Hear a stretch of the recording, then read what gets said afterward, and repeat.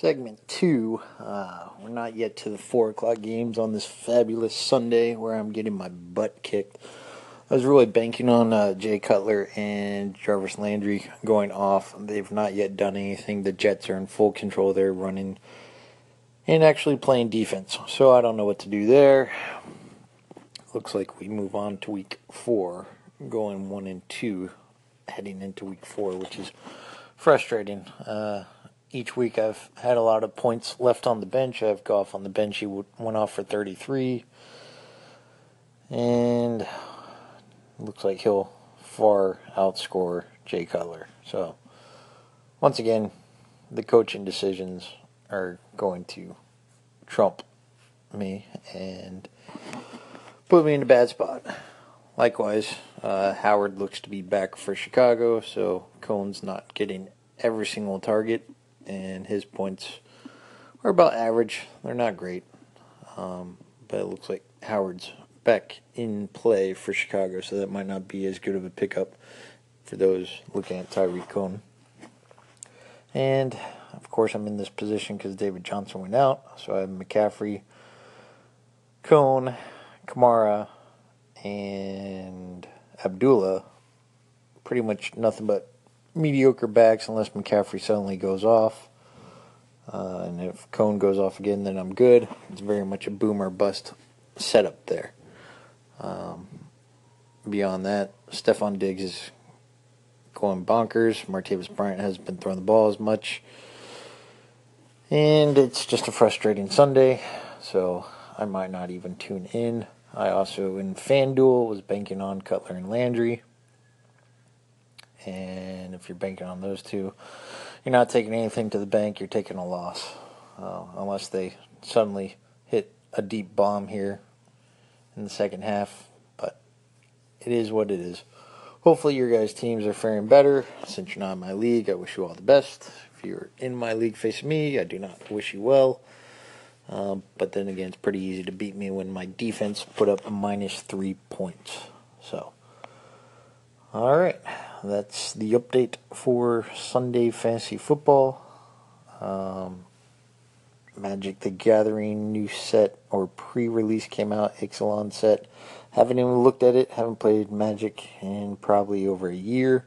However, I used to play Tournament Magic, and it was pretty fun. It's just a time and money sink if you get too far into it. So we shall see if I play again. It also is one of those things you want to go to events with your friends and enjoy that experience. And if their schedules do not permit, then it's not much sense going to a tournament on your own. So, yeah, that's my story on Magic the Gathering as well. Cool. All right. Segment 3 of the Fantasy Football Nightmare. I got my butt kicked, so it's time to move on to week 4. Chime in with who you guys should pick up or who's available. I should also note that my league is a 12-team. We've had about the same 10 or 11 guys in the league for the past 3 to 4 years. It's a trophy league, so we keep the trophies. And it's pretty competitive. No crazy blowouts. Well, I can't say that. We had a guy go 12-2 last year, but he did not win the championship. And there's a couple of guys lined up with some solid teams this year, so it's interesting.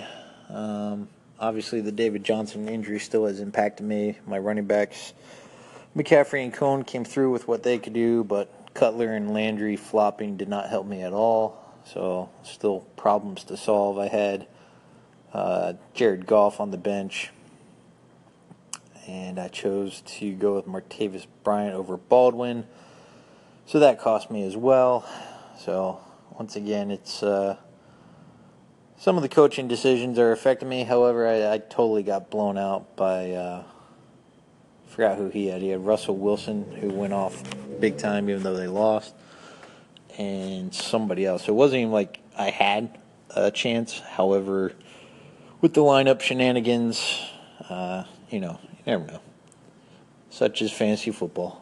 And then the FanDuel that I played, I invested 23 and got back 7. Obviously, again, I was streaming hard on Cutler and Landry, and they did nothing for me. So, such is life. But, it adds a little twist, more interest to all the football games rather than just your favorite team. So, chime in with who your favorite team is. Chime in with, whoever your favorite fantasy football players are, and let me know.